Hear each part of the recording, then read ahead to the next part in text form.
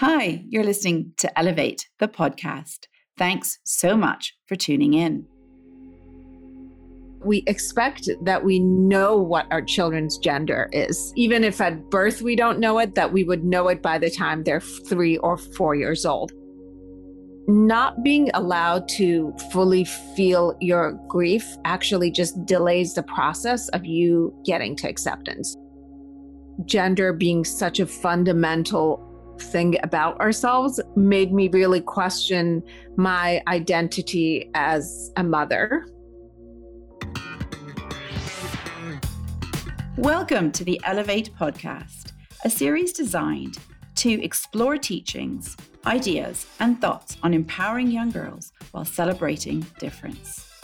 I'm Ramita Anand, your host, teacher, and educational mentor, and I'll be chatting with insightful activists, thought leaders, creatives, and all-round brilliant champions for girls. Through these conversations and my work at Elevate RA Mentoring Services, I hope we can join forces to foster meaningful connections in order to alter the narrative around what being different, especially for young girls, signifies. We're here already at the finale for Series 2 of the Elevate podcast.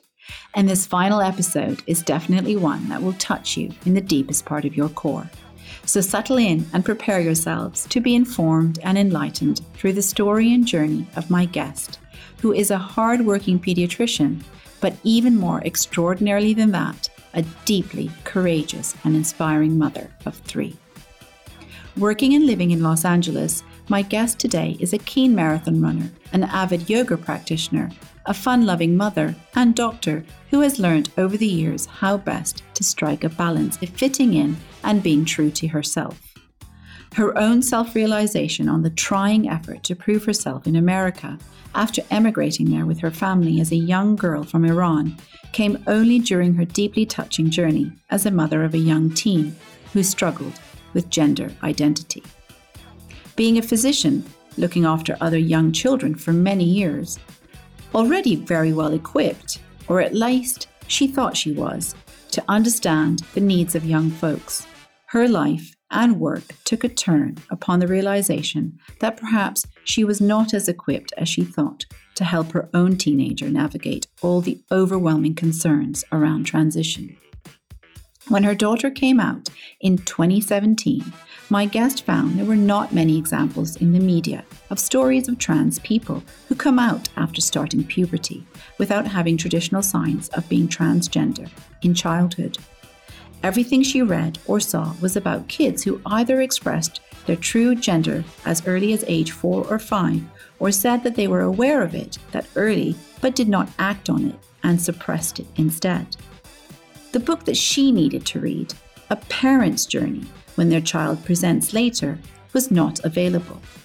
She recalled a Toni Morrison quote, "If there is a book you want to read, but it hasn't been written yet, then you must write it." And that is exactly what she did.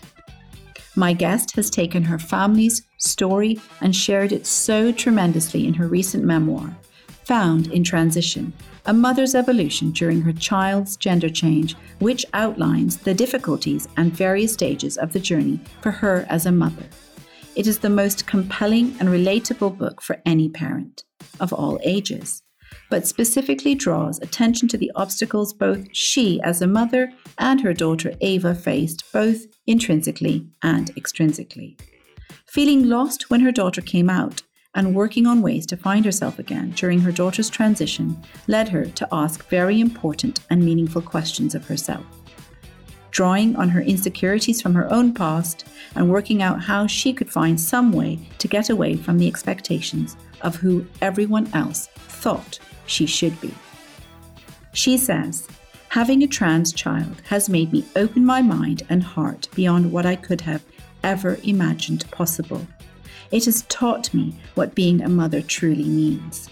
I have a new sense of purpose and passion and have become involved with a community of other parents with trans children that I would not otherwise have ever met." Today, she is not only a busy mother and a doctor, but also a transgender rights activist Her essays have been published in the New York Times, Washington Post, Los Angeles Times, Huffington Post, and Women's Running Magazine. I am so immensely touched and very grateful to be welcoming Paria Hassouri to the Elevate podcast today. Thank you so much, Paria, for being here and sharing your beautiful story with us. Thank you so much for having me, and thank you for that wonderful introduction. I enjoyed it. I'm so pleased. You joined me from Los Angeles, and I'm hoping, first of all, the first question I should be asking is, I hope you and your family are doing okay in this surreal time that we're all having. Yeah, I mean, fortunately, we're all healthy and busy, and I have a job to go to, but it's obviously taking its toll on us. Like many other families, the social isolation has been very difficult, particularly for my teenagers, but even for myself, pretty difficult. But we are doing well, and we're healthy, and hoping that things will slowly and steadily get better. It's funny sitting in a different part of the world, but being able to have the same common issues. It feels somehow that we're all connected and part of this bigger problem in a way that none of us have ever probably been connected before. So yeah, fingers crossed, fingers crossed. So I wonder if it would be okay to start with how your book reveals the journey you've just had over the last few years. You were away with your husband, and it was a phone call that you got while you were in Thailand, which brought to light the huge scare around your daughter self-harming, which understandably shook you as a family and is the sort of defining moment that turned your life as you knew it in a different direction. Completely terrifying for you all. And I know it must be hard to think about it and relive it now. Are you able and comfortable enough to explain this monumental event for others? Yeah, I mean, I think, so my husband and I were on vacation thousands of miles away from home, and my parents were staying with my 3 kids. And my middle child at that point was 13 and a half. And we had never, ever suspected that she may have any issue with gender dysphoria or gender identity whatsoever. And, we got a call from her school that she had told a teacher that she believes that she is possibly transgender and that she's a girl and not a boy, and that she didn't know how to tell us. And the thought of telling us was so hard for her that it was causing her to self-harm. And so they, reached out. And it's interesting to me why she chose, when we were thousands and thousands of miles away, to tell a teacher. And I've never really asked her that question, but I think maybe there was a sense of safety in us being thousands of miles away that she chose that time to tell a teacher.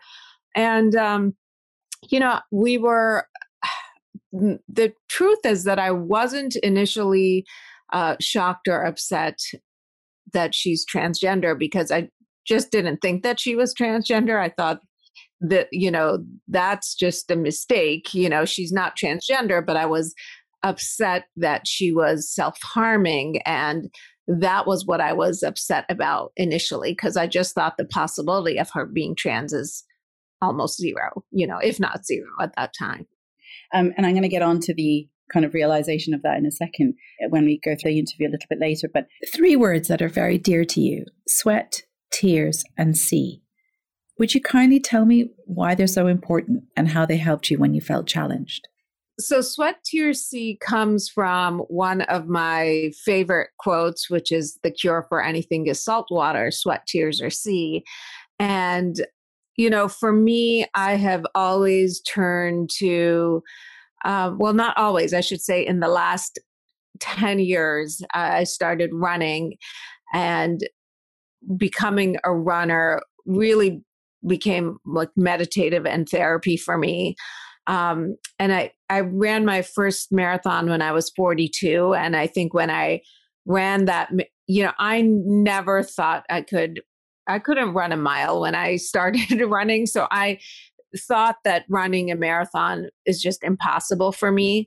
And so I think when I did run a marathon and then I ran a few more after that. I just felt like if I could do that, I can do anything. I can get through anything. And so the sweat part, it comes from the running. The C part is because I've always just feel a sense of calm. If I just sit and watch a body of water and preferably the ocean, but I can even just sit and stare at water in a pool and feel calm.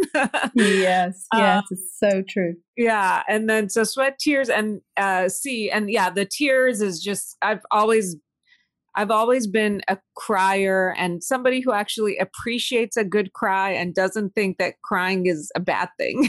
So yeah. I think in so many ways, honestly, we're kindred spirits. I'm exactly the same. I need to look at water and tears. It's just such a great, even when I laugh, sometimes I laugh so hard that I cry. And people think something's wrong. But, I think it is a really healthy thing. And I encourage people to try crying. It's not a bad thing at all. Yeah. So when I was going kind of through this with my daughter, I decided to get the word sweat, tears, C tattooed inside my wrist, because then it was just sort of, anytime I felt overwhelmed, I felt like I could look at it and know that I kind of had the tools to get myself through anything. Wow, amazing. So touching. You come from an Iranian background, as I said in the introduction, which is a culture not too similar to the one I grew up, which is Indian. Listening to your own transformation from being a young girl growing up in America mirrored a lot of my own experiences. I grew up in Canada, but it seems to have held serious ground on what you wanted for your own family, for your own children. And I wondered if you could share a bit more of that and how this journey with your daughter brought that to light for you. Yeah. So, my family immigrated to the U.S. in 1983, and that was probably one of the worst times to be an Iranian and American. It was in America. It was shortly after the Iran hostage crisis, and we ended up initially in Madison, Wisconsin, and later in Pittsburgh, Pennsylvania. And I think I was the only brown kid in Madison that I remember, and other than my cousin who went to that school, and then in Pittsburgh, maybe there were a couple of brown, kids or one black kid, I don't really. So I was bullied in the 5th grade when we came. And so, I think when you've been bullied and always felt like you are on the outside, is sort of the last thing you want for one of your kids to be, on the outside. So when she came out, I had so much fear and worry that she was going to sort of spend her life being an outsider, which was, not something that obviously any parent wants for their child. And I think it was just really my own past insecurity, my own experiences that made me then sort of transmit all that fear onto her and worry about her future onto her. So, fortunately, she actually ended up not have, she when she came out, she actually was supported by a lot of people and did make a lot of friends. And, I really has had a good experience. And so I shouldn't have put all my, fear onto her. Life doesn't always go exactly to plan. And you are a planner. It's an important lesson and a tough one to learn. And you really did sort of have your future mapped out for yourself, didn't you? And I can completely relate to this. I had sort of done a similar thing. And I don't know if that comes from our cultural backgrounds, conditioned to feel that you finish school at a certain age, university at a certain age, you get married at a certain age, you have children. I don't know. And it sort of goes through osmosis or something, but you are conditioned to think that this is how life might turn out or should be for you. And then you, of course, watch a lot of rom-coms and you're sure that is all what's going to happen for you. That's right. At least for me, that was definitely the plan. Learning to let go and control events is such a huge part of the lessons. The idea of resilience, teaching my girls when I work with them about not being afraid to fall, but learning how to get up from the fall is a message that I'm so compelled to instill within the young children I work with. But your daughter, I was struck with how much she seems to have illustrated this right from quite a young age. Where do you think her resilience came from? That's a really good question. I'm not really sure how she ended up being uh, so strong and sure and secure in who she is. A lot of transitioning while in high school is really the most difficult time, to do it. There's so much going on. But I think that for her, once she knew this about herself, um, trying to continue living as if she's a boy was just not an option. Did you find that she sort of drew some inspiration from others around her, or not really? It was kind of something that she just innately presented with. Yeah, it's possible.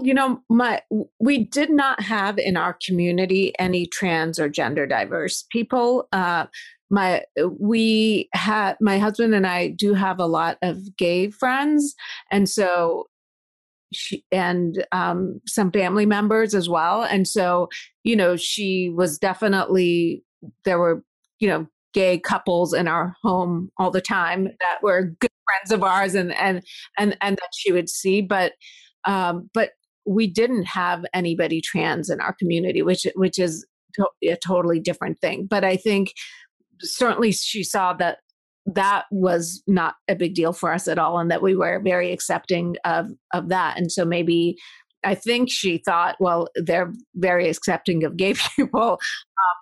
Maybe trans won't be that much of a stretch for them, even though it's something really different.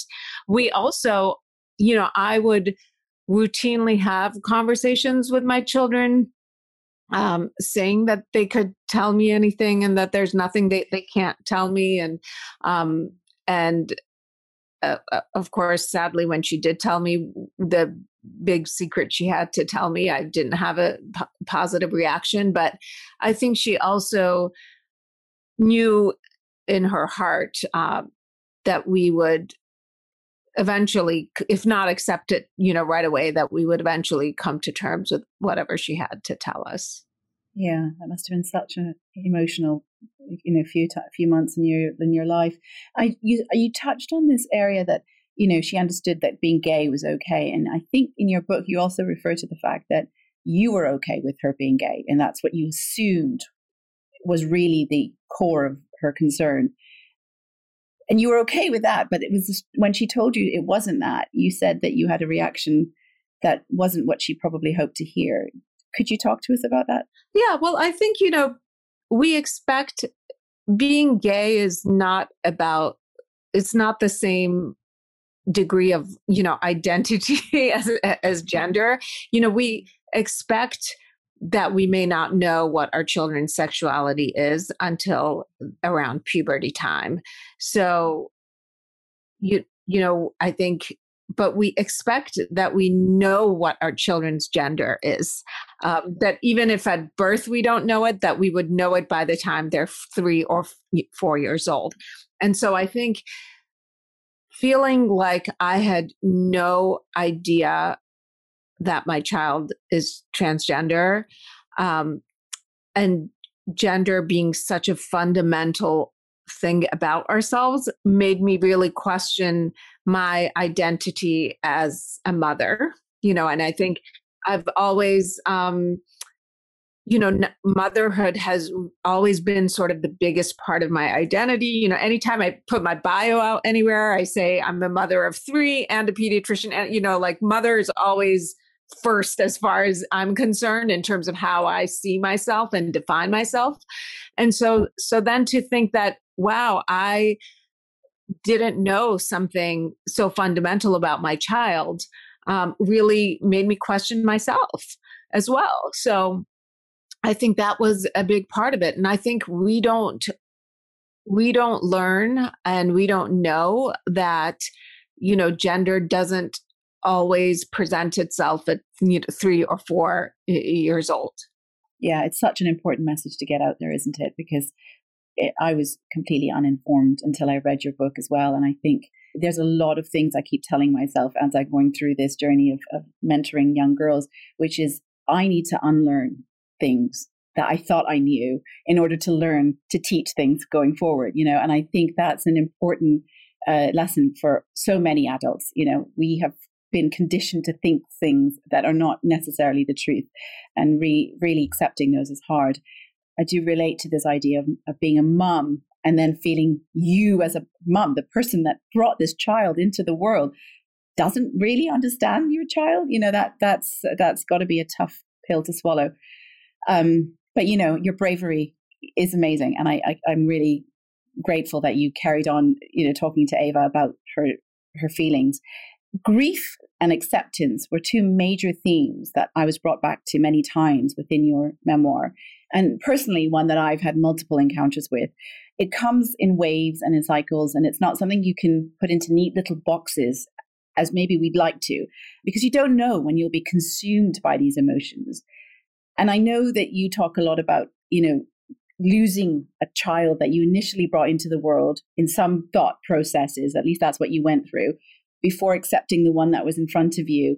And I wondered if you could talk us through, or other parents through, what kind of ways you use to cope around this. Are there things that you would recommend in terms of coping strategies for parents that are at a sense of loss? Because that's really what it is, isn't it? There's loss here.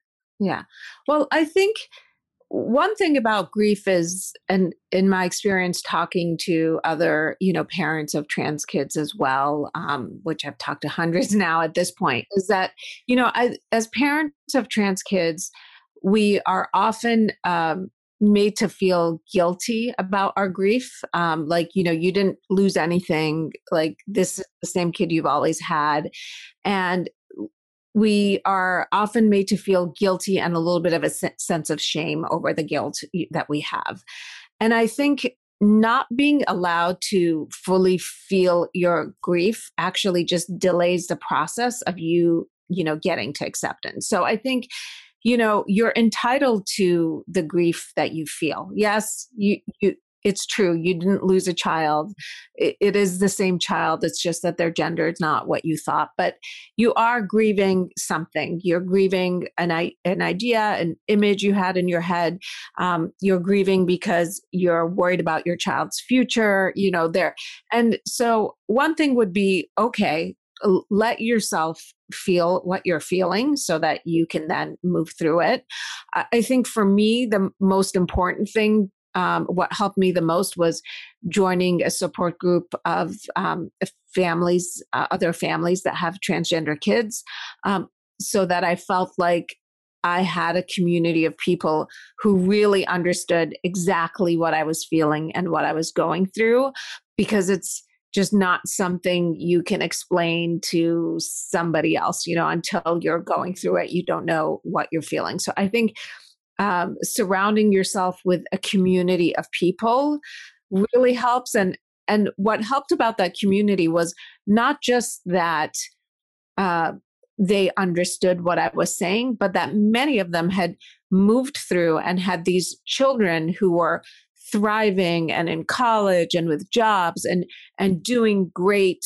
And so then I would see that, there's actually hope that my daughter is going to have a full life, because part of my grief is, worry that she's not going to have a full life because she's trans. And so then, through them, I meet these other teens and young adults who have very full lives, and whose parents have walked through this with them, and that was really encouraging. And I think also just therapy obviously helps for everything, because and I didn't go to therapy while this was happening, and I really, really wish I had. And I ended up actually going to therapy after I had already turned in my book and everything. And therapy was when I did finally go, was sort of the final touch of me getting to verbalize some things that I was even afraid to admit and acknowledge to myself. And that really helped. And running for me has always been a form of therapy too. So. Yeah, it's admirable how much you'd run. I mean, I honestly can't run to the end of the street without looking like a complete, my lungs are kind of out there. But yeah, I when I look at other runners and I sort of draw inspiration from your signing up for marathons and things, it must have really, I did turn to yoga myself actually for breath work because I found myself feeling really anxious at times when I felt that I was losing this child in my own personal life with my son. I remember the therapist telling me the same thing, that for the minute that you found out you were pregnant, you started imagining a life for this baby. You really already, so even if you got your diagnosis for your child or whatever that happened to your child, that what you thought for the 9 months that child was brewing, every day you were planting another chapter in that child's life, and that grief is something that is real. Don't dismiss it. And I think, like you, my support system, being of Asian background, was very much like, well, nobody died. Relax, it's okay. And I said, I know, of course I know that. But there was a part of me that really struggled to understand how to deal with my own son's issues, which were nothing compared to transitioning, but they were a little bit different. He had autism, but I spent my life trying to, for the first few years of his journey, trying to fix it. I could fix this, rather than accepting the child in front of me and dealing with the issues that he was having in front of me. I kept trying to portray the things that I'd imagined for him that was going to happen because I'd spent these few months doing that. So thank you. And it forces you to just be in the present and parent the child in front of you day by day. And for planners, that's a lesson that we really need. Definitely. Yeah. All the control things that we've got to let go of. It's important. Yeah. You mentioned also that there's a lot of concern around transitioning and it being a phase. And I'm going to put the word phase in quotes. Something that I think so many parents will want to hear more on. It's natural for parents to question the validity of their child's thoughts. What I mean to say is that it's not uncommon for kids, especially in their teen years, to experiment. And perhaps it's not out of the realm of actual possibility, that curiosity is what leads them down a path, but it's not maybe a genuine worry or concern. How can you help parents navigate this really tender line? Yeah. So I think when it comes to gender in particular, there are a lot of teens who are curious about gender and who are exploring their gender. And there's a big difference between curiosity and gender exploration and true gender dysphoria and gender identity issues. So somebody who's curious and exploring gender may want to change their hairstyle, change their dress, possibly even experiment, with pronouns. And usually just that sort of satisfies them and makes them, feel comfortable. And that is very different than somebody who's having dysphoria and true gender identity issues. Transitioning, and particularly medical transitioning, is not simple. It involves many doctor's appointments, many blood tests, many different, it's a daily, active, work that you need to do it. And so somebody who is just sort of exploring their gender, and doesn't have true gender dysphoria or gender identity is not going to want to medically transition. They're not going to, go through with that. So there really is a difference. And there's nothing wrong with allowing teenagers to explore their gender expression or to say that they no longer accept certain gender roles that we've imposed on them, But somebody who truly has a gender identity issue and gender dysphoria, it is not going to be a phase, and it is not going to go away. And so if somebody has gender dysphoria to the degree that they want to have some sort of medical intervention, then it's true, and it's not a phase, and it's not going to go away. Can I ask you if you thought your child was going through a phase initially or not? I absolutely thought that initially. Yeah. I thought, okay, this is attention getting, this is confusion. I really thought it was attention getting and confusion, and what else can I do to draw more attention to myself? But it became very, very clear over time that this was not a phase, that it was persistent, that it was causing distrust to the point of having suicidal thoughts. So there's definitely a difference, and so I think in terms of parents shouldn't be fearful of letting their teens explore their gender in ways that are just purely social, because that doesn't really, what's the consequence of of that, and so much of gender roles are, so much of it is nonsense anyway. You did a remarkable job of taking some small steps, but really important steps in accepting certain stages of the change Ava was going through. For example, when she was talking about this thing that you just said with dress change, you were okay with that. You were quite happy for her to experiment with that. However, there were other parts of her wishes that you struggled with, which was to address her by her desired feminine name. She also wanted you to use female pronouns and possibly came to you with that request. But that was a step almost too much for you at that time. I wanted to touch on this just because, that I think it highlights the fact that it's a journey, a process, something that both parents and kids are having to untangle, and they're riding the waves of this incredibly intense period. And they're not always in sync, parents and children. How hard was it for you as a family unit to get through this difficult time? The strain on these conversations with you and your husband, were you always on the same page? And did your other kids, Ava's siblings, what was that like for them? Did they ever get impatient? Yeah. So Ava's siblings really felt no strain at all. I mean, they, once we told them, they accepted her right away, and it really made no difference to them, and it wasn't an issue for them at all. And it was quite beautiful to see that it just didn't affect their relationships. For my husband and I mean, it was a very stressful time in our home.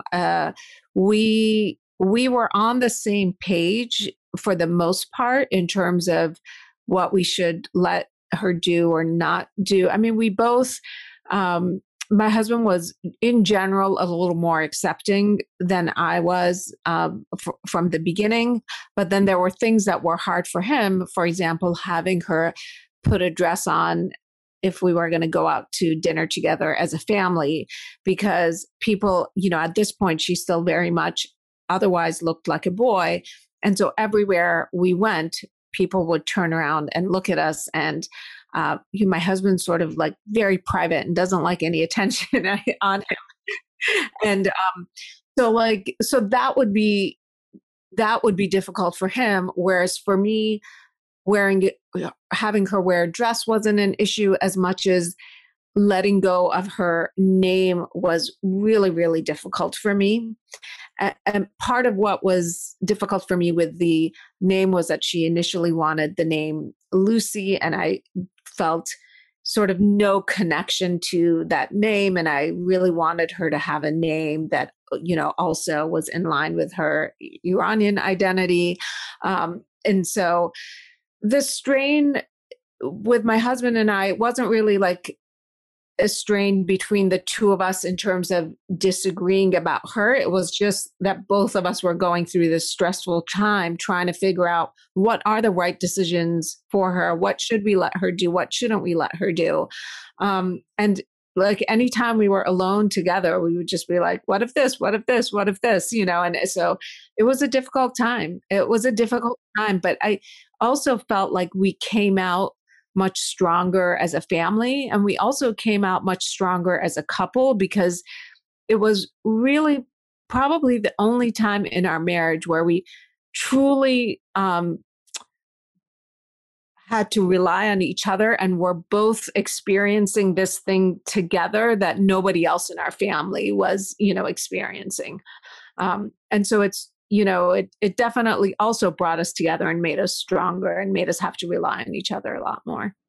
Oh my goodness. So inspiring and like so all consuming. I can imagine, whether or not you were able to focus at work or I don't know, decisions that you make when you see other people's children as a pediatrician, it must have just taken over your life for some time. Yeah. Yeah. It was a hard time. Yeah. Am I right in understanding that your traditional training doesn't speak to these issues? Like that as a pediatrician, that is not something you were taught in medical school to learn about? So I mean, I did go to medical school quite a while ago. But even now, the majority of pediatric residency programs, even now, do not touch on gender, or if they do so very little, even in, Interesting. So this is amazing to see how you've bringing into the hospital that you're working with and how that can affect and touch so many people that I'm sure will be so grateful for the things that you're doing. Going back to a little bit about your family strain and the issue around your acceptance, I think you were the last member of the family, as you explain in your book, to come to a place of total acceptance. And you sort of touched on the fact that even after writing the book, that you then went back for one more sort of stage of acceptance. Your family remained extremely supportive. Again, I find that incredibly uplifting to hear that your parents, your siblings played such a big role. I wonder if there's something else we can tell to the generation above us whose parents may not be as supportive, or if there are any messages we can talk to with or how would you address this with a wider community of grandparents, aunts, uncles, people around, or schools even? I don't know. Are teachers open to these conversations much more than they used to be? But I personally think that as an Indian girl, telling your parents is one thing, but then telling your grandparents is a whole other thing. So I wondered if you might be able to shed some light on that.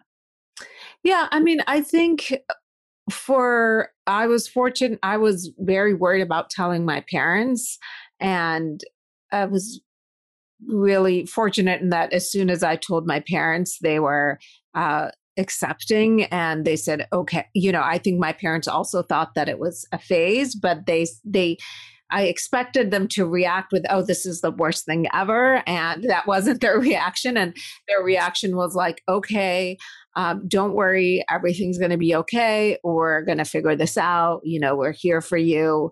And I was not expecting that, at all. And my dad, right away started just reading and educating himself and, on everything. I think I don't really know if I have an answer for how do we approach, our grandparents or things like that. But I think what I had to realize at a certain point was that as a parent, my number one job was to worry about my child and protect my child, and that I shouldn't worry about, my parents or my parents' friends or, other people over worrying about my child. So I think really sort of taking the approach of this is what's happening in our family and we are embracing our child, and anybody who wants to go on this journey with us and learn, great. And if you're not ready for that right now, then we don't want any negativity, and come back to us when you are ready. And just really sort of laying that out is what I would recommend to any other family going through this, is just remember that your number one priority is to protect your child over, anything else. Amen. Amen. Yeah, that's such a poignant point, isn't it? It's just we forget the number one priority is the person in front of us who's also in a lot of pain, probably, and struggling with all sorts of issues. We tend to worry about other people's perceptions. Speaking of other people, if I wanted to part some advice to those in a community where their friend or family member is going through something, what are the helpful things for us to be supportive to our fellow moms or dads or people in our family members that might be going through something like this? Because I know that's another touchy area. Some people shy away from even getting involved and saying, well, it's got nothing to do with us. That family is going through something. We're not going to get, and I don't know if that's the right thing, because I think you need support too. And of course, it's really personal. But are there certain do's and don'ts that you might recommend?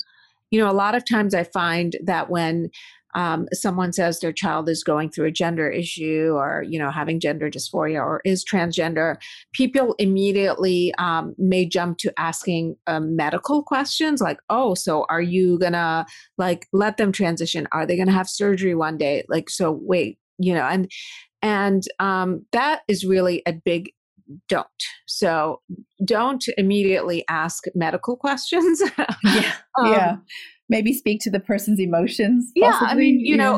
I think because it's sort of maybe because it's new or there's a curiosity or there isn't enough, education. So a big don't is don't immediately ask about, medical questions or whether or not the person's child might have surgery one day or, and the big do is just, if somebody tells you something like this, just say, oh, if there's how can I support you? And let me know if there's any way that I can support you. And just immediately start using the appropriate name and pronouns for their child as best as you can. Obviously we might always, slip up and make mistakes. And really look at the kid and ask how the child is doing and how the parent is doing, and don't ask questions that are medical or not really any of your business. Yeah. So helpful. That's really helpful.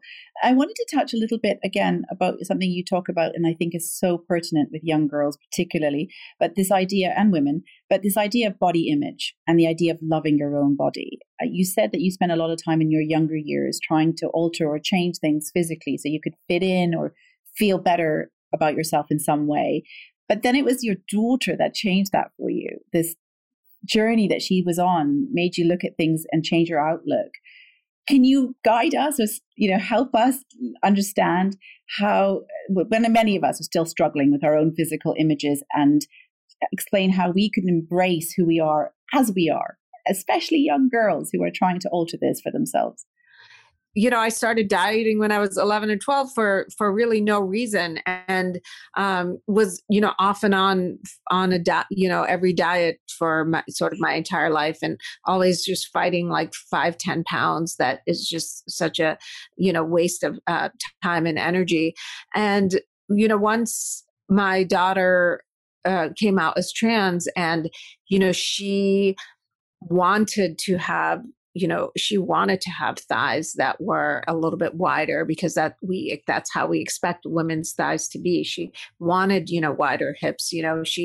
She would, hug me and say, Mom, you're so soft. And these were all things that defined being a woman to her. And I realized, wow, I've spent all this time. I mean, my body, I have a curvy body because that's how women's bodies are supposed to be. And I love being a woman, but I've fought my curves and fought being a woman, for all these years.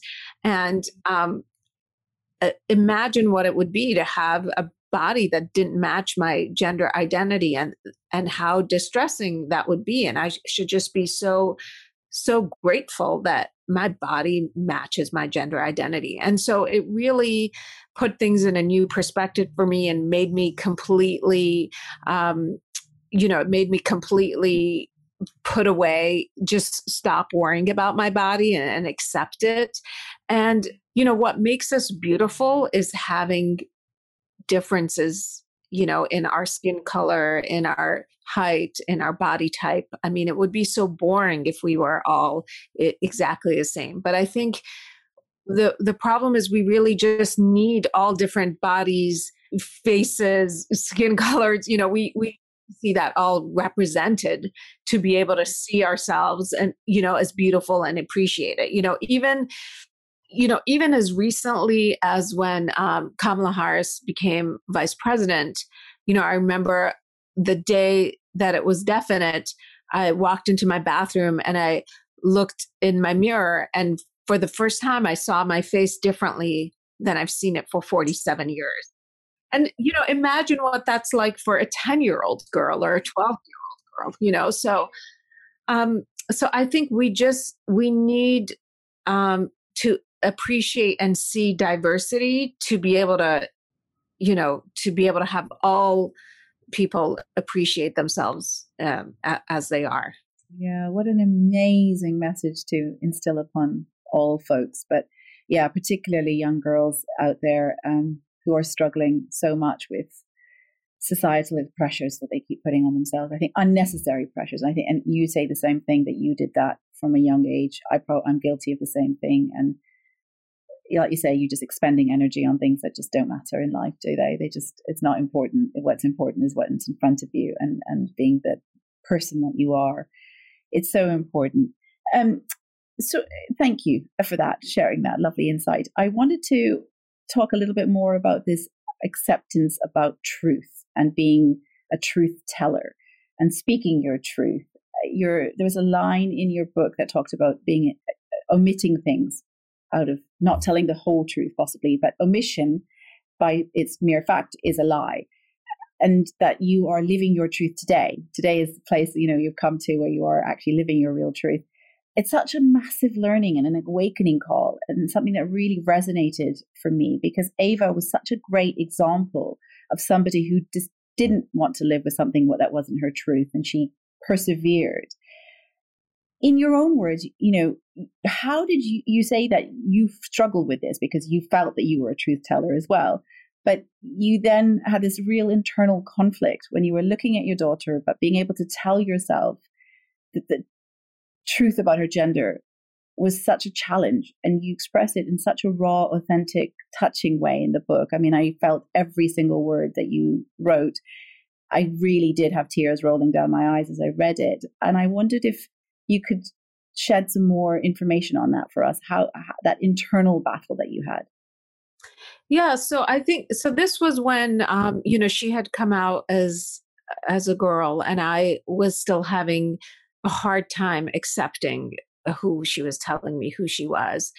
And so I was thinking that maybe I was sort of trying to almost bargain and negotiate with her, and telling her, maybe instead of being a girl, you could just like be non-binary but not change anything, and just and because I wanted to hold on to the boy part of her. I was still in this part where I wanted to hold on to the boy part of her. And she said, well, but saying that I'm non-binary would be an omission of the fact that I'm actually a girl, and then an omission is a lie. And it was just, I was struck by how powerful that was, and that here I am as a parent trying to convince my child to live her life as a lie, rather than when she's actually just owning who she is. And so when she said that, it was so powerful. And right then, after that, I never again tried to sort of negotiate and bargain with her about her gender. And I said, okay, you are a girl. And it was a big turning point for me. And then, seeing her own who she is at such a young age has really helped me own who I am finally, in my late 40s, and, realizing that I can be unapologetically myself. I can tell the whole truth about who I am. And some people may like it and some people may not, like it. And that I don't really need to prove my worth to anyone. But it's liberating, isn't it? And you be coming to a place where you can be your whole self unapologetically, as you say. And I think, this journey is so personal, and I know you've done it in hopes to help and become an ambassador for other transgender teens and adults, and it's really brave of the way you've shared your whole self. I admire that in your writing so much, because you didn't just share all the actions that you took as a family, but you also shared your errors or the regrets. And I put these words in quotes again, because, handling a situation like yours can't be easy, especially if it's unknown territory. And I have so much empathy for the way you've self-evaluated or reflected on all of this. What were the sort of biggest regrets that you talk about? Yeah, I think my biggest regrets were really that, when Ava came to me, just when she came to us initially and told us really the biggest thing that she had to tell us, that I didn't listen with an open mind, and that I, immediately shut her down and said, there's no way that you can be transgender. And, I know you better than you know yourself. And this just isn't possible. And, you know, it's such a difficult thing for someone to come out to somebody that they love and tell them the truth of what is going on with them. And I wasn't ready to hear it. And what I should have done is, at the minimum, said, okay, I wasn't expecting this. This is a lot. Can you, give me some time? Even if I wasn't going to be accepting right away, then to say, no, this isn't possible and you don't know what you're talking about. So I think really not listening to her and not having an open mind about it, and which caused me to have some delay in getting her care. I think that's really been my biggest regret. And, I often thought about other people more than I thought about her. How was this going to affect other people? How is this going to affect her brother who's in the same school with her? How is this going to affect my parents? Just was thinking about other people more than I was thinking about the person who's actually going through such a difficult time. Sure. And did you find that she became more reclusive or withdrawn, or did she come to you less with things after that? How did that change your relationship with her? Yeah, she definitely became more reclusive and withdrawal for quite a while. I did find her a therapist right away to help her sort it out. But my thought was like, okay, the therapist is going to help sort it out, to tell her, no, you're not actually trans, which is not what happened. But she definitely became more reclusive with me. And it took, there was a 6 to 9 month period where our relationship was really not good. And then we slowly had to build it back up. Wow. You just touched on a really important point there, that it wasn't easy for you to find the right therapist. You switched around a little bit, didn't you? And it wasn't a straightforward process. Do you think on some level you were looking for someone else, professional, to validate your fears and help you dismiss Ava's concerns as something that was definitely real? Yeah, that's really absolutely what I was doing. I started her out with one therapist. I was hoping that the first therapist would spend like a session or two with her and say, yeah, you're not trans, you're confused. Like, let's figure out why you're confused.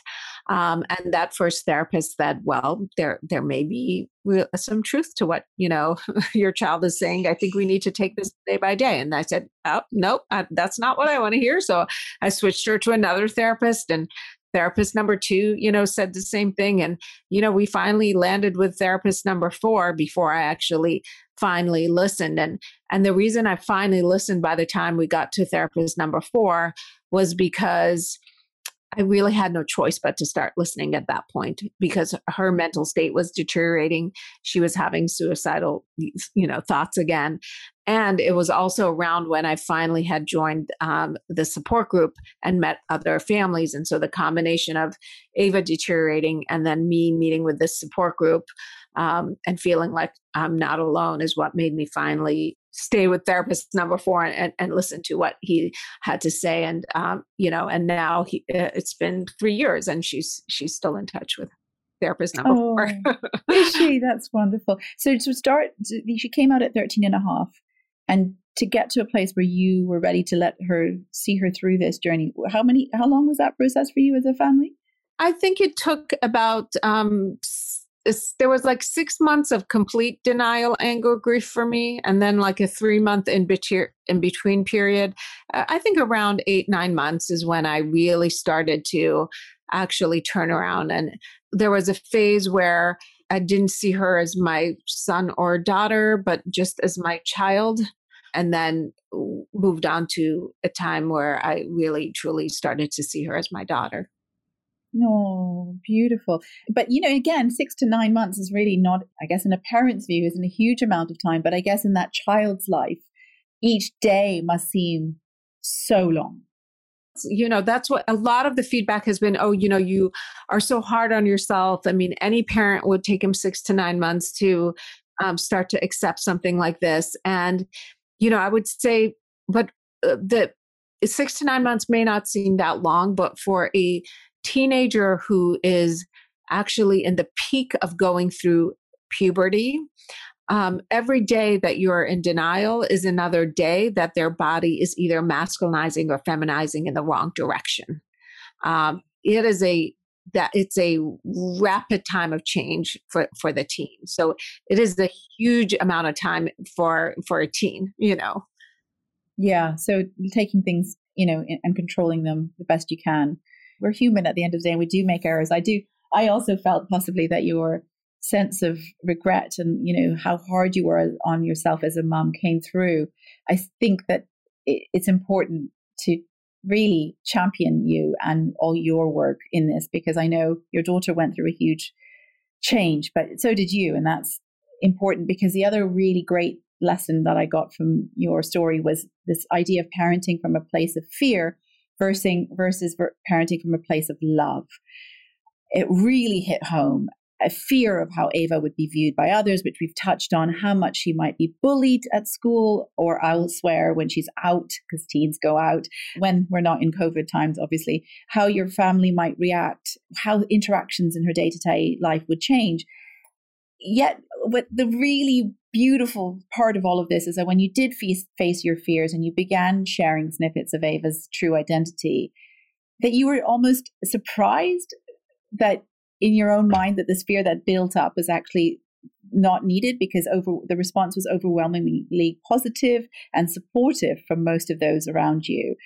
Which would you say that's true? Is that fair? And I wonder, if so, where do we build this fear from? Like, how do we free ourselves from it? Yeah, I think it's a really good question, how to free yourself from this fear. But, what I try to remember and practice is that most fear-based parenting is based on external factors and not internal factors.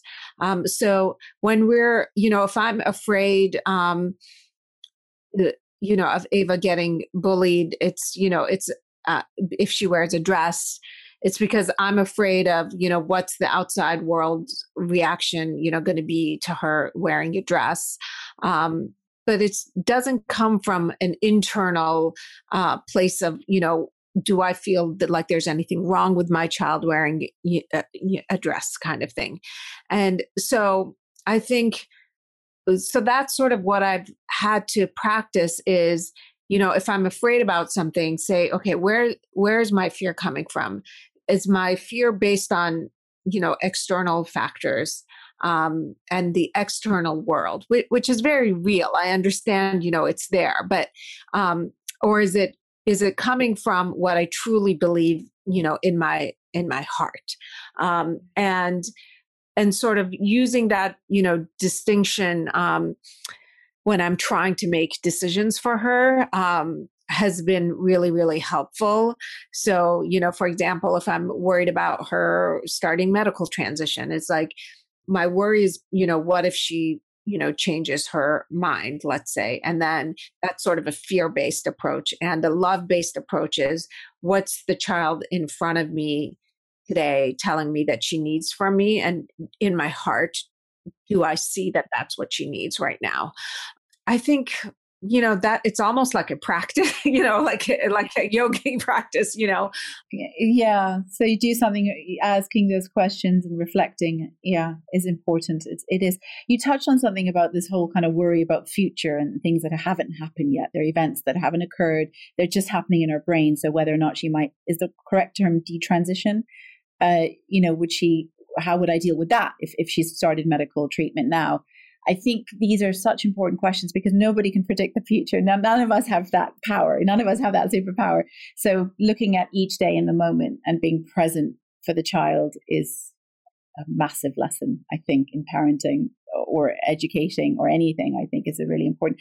I wanted to ask you what her experience was like. I know it'll be different in every county, in every country, but for her personally as a teen, in school, in sports, in extracurricular activities, Was she accepted, supported in the same way that she was with her community of family? Yeah, for the most part in school, she was accepted. There were a few people here and there that would occasionally make comments to her, like, what's wrong with you? What are you wearing? That sort of thing. But for the most part in school, she was accepted. The school made some accommodations for her. She's not a sporty kid, so we never really had the issue of her wanting to be on a girls' sports team or not, which is really a big debate right now. If you follow the news and in the U.S. In terms of there's a lot of states that don't want to let trans kids be on sports team that matches their gender identity, and it's a lot of really sad. But she was in choir, and when she started this process, she was in men's choir, and then the next year we got her into a co-ed choir. But even in men's choir, towards the end of it, she didn't want to wear the required men's uniform anymore, so we had to talk with the choir teacher about trying to make some accommodations for her. There was an incident with like a school field trip where she wanted to room with the girls, and the school decided not to let her, that it wasn't a good time for her to room with the girls. And that was a really sad incident for me, where she went on a field trip with choir, and they put all the boys in one room and all the girls in one room, and gave her a room by herself, which is really very sad if you think about it. But heartbreaking. Yeah. She was the first out trans person in her school. So the school has, learned a lot because of her. That's the good thing, is they've learned a lot because of her. She has definitely paved the way for trans kids who come after her, and there have been multiple who have come out after her. There was some hiccups in school, I would say. There wasn't the bullying that I was worried about, but there were definitely a few hiccups. Of course. And I wondered, because there was one, this was an issue definitely when I was teaching in London about changing rooms and bathrooms and having gender neutral changing spaces. Was that something that she encountered as well? Or what can schools do? Maybe that's the better question to ask. What should schools be doing? Yeah, so schools should be providing gender neutral, bathrooms. I mean, the school had one gender neutral bathroom, which was a single bathroom. Her high school is very, very large, so having just one, there were the times where she couldn't make it like all the way across the high school campus to use the one gender neutral bathroom. So if you have a large high school and a large campus and you have 3 minutes in between classes, you need to provide more than one gender neutral bathroom, just like you have more than one girls' room and boys' room. The school did provide her a place she went and asked for a private place to change in PE. And so they found a locker room that wasn't being used by the dance team, and provided her with that. So they should have these accommodations, in advance, basically, like a place to change, a place to, sufficient bathrooms, not just one, making anything that you can make gender neutral. For example, there are certain things that don't need to have a boys team and a girls team, and you can just have one team, and I think, it's not just high schools, like even in elementary schools, there's so much we can do in elementary schools, and a lot of times teachers in elementary schools will be like, okay, so we're going to do, half the kids are going to do this and half the kids are going to do this, but, they'll divide them by boys and girls. And, they might say, okay, like girls go to the water fountain first while the boys put away, their jackets, and then, switch. Well, don't do that. Just say, this half of the room, go to the water fountain first, and this half of the room, go get your jackets. And, because for that trans or gender diverse, child in that classroom, you're just very early on, we're telling them that, there's that the world is binary and you got to pick which one you're in. Which isn't an easy, it's not easy when they're trying to work it out for themselves in the first place.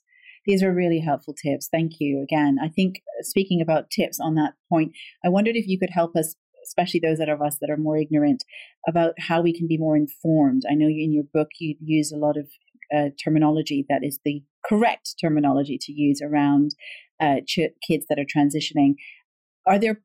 Can you guide us on what is the right way and when we should be using the right pronouns and things like that?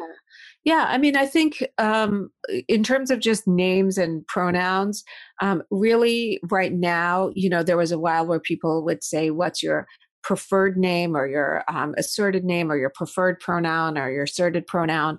And so really right now we try to drop the terminology of preferred or asserted.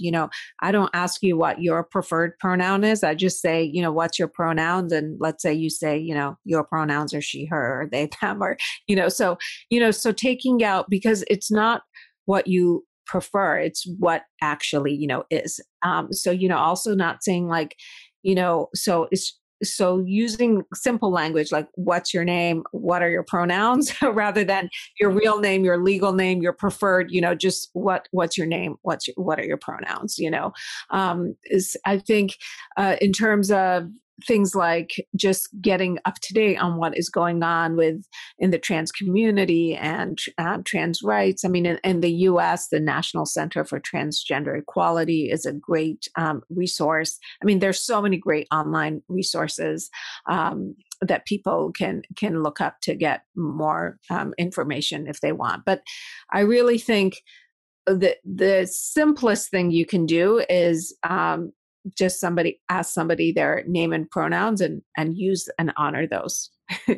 What is it that you use to talk about the gender that you're born with? I think is it CIS? And the other word I wanted to ask you was what the word passing means. Yeah. Right. So cisgender versus transgender. So cisgender just means somebody who their genitalia matches their gender identity. So for example, I was born with a vagina and I identify as female, so I'm cisgender. And a transgender person is somebody whose genitalia doesn't match, with their identity. So that's the differentiation sort of between cisgender and transgender. The passing is a term for when somebody who is transgender is presenting in a way that people think that they are cisgender. In other words, they're passing as a cisgender person. So somebody who, when you look at them, you're not suspecting that they are transgender.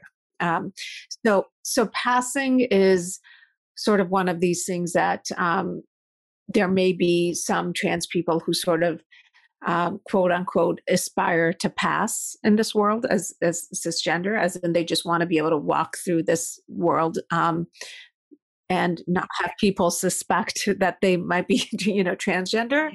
And then there are people who don't quote unquote aspire to pass and are just, I mean, I can't speak for trans people, but come to this place of just accepting it, that this is how I am and how I present to the world, and somebody can see me how they want, right? So passing is also a term that has been used before in talking about for example, Black people who look so quote unquote white that people don't know they're Black. It's also been used in that context.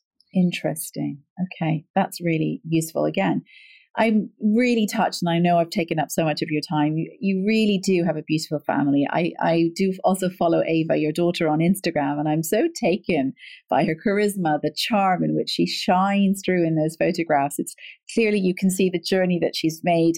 Some of the photos that you've got in your actual book about some of the times where she was more forlorn or a bit not herself, clearly, makes me think that her story is so empowering for other teens who might like to reach out, or even parents who might like more information. Should I direct them towards your website? I'm leaving all the information on my show notes, but your book, Found in Translation, is a great place to start for anyone listening to this. But I wonder if there was anything else that you'd like to direct to people towards. Yeah, my website, pariahassouri.com, has links to articles and essays that I've written in New York Times and LA Times and other places. And just has links to my social media and Instagram and Twitter. There's a contact us tab on there where people are welcome to email me with questions, and I'm happy to answer any questions. So yes. Brilliant. And I will link that in the show notes for everybody. And I will also link your book because I think it's a wonderful, beautiful story for everyone to read. I just want to end on this wonderful quote that I got from Ava, which is, you have to be scared first to have courage. Otherwise, it wouldn't be courage. Yeah. Otherwise, you'd just be doing shit. It's fantastic. I adore her, and I can't thank you enough for sharing your story, her story, with all of those out there that may draw so much from it. I certainly have. And Paria, I really am grateful. Thank you so much for having me. I really enjoyed this. Well, I've just been so moved and touched and learned so much from all the fabulous insights that Paria has so bravely shared with all of us today. I'm so grateful that I was able to have this conversation and bring it to all of you. I hope you will have also found some of her takeaways as insightful as I have. And I do urge you to share the podcast with others, because these conversations are so important to be had with our youngsters as well as with each other. So please do rate, review, subscribe, and we look forward to having you join us in Series 3. That was a wrap from us for now. We look forward to having you join us again when we bring out the next set of conversations. Until then, thank you so much from all of us at Elevate.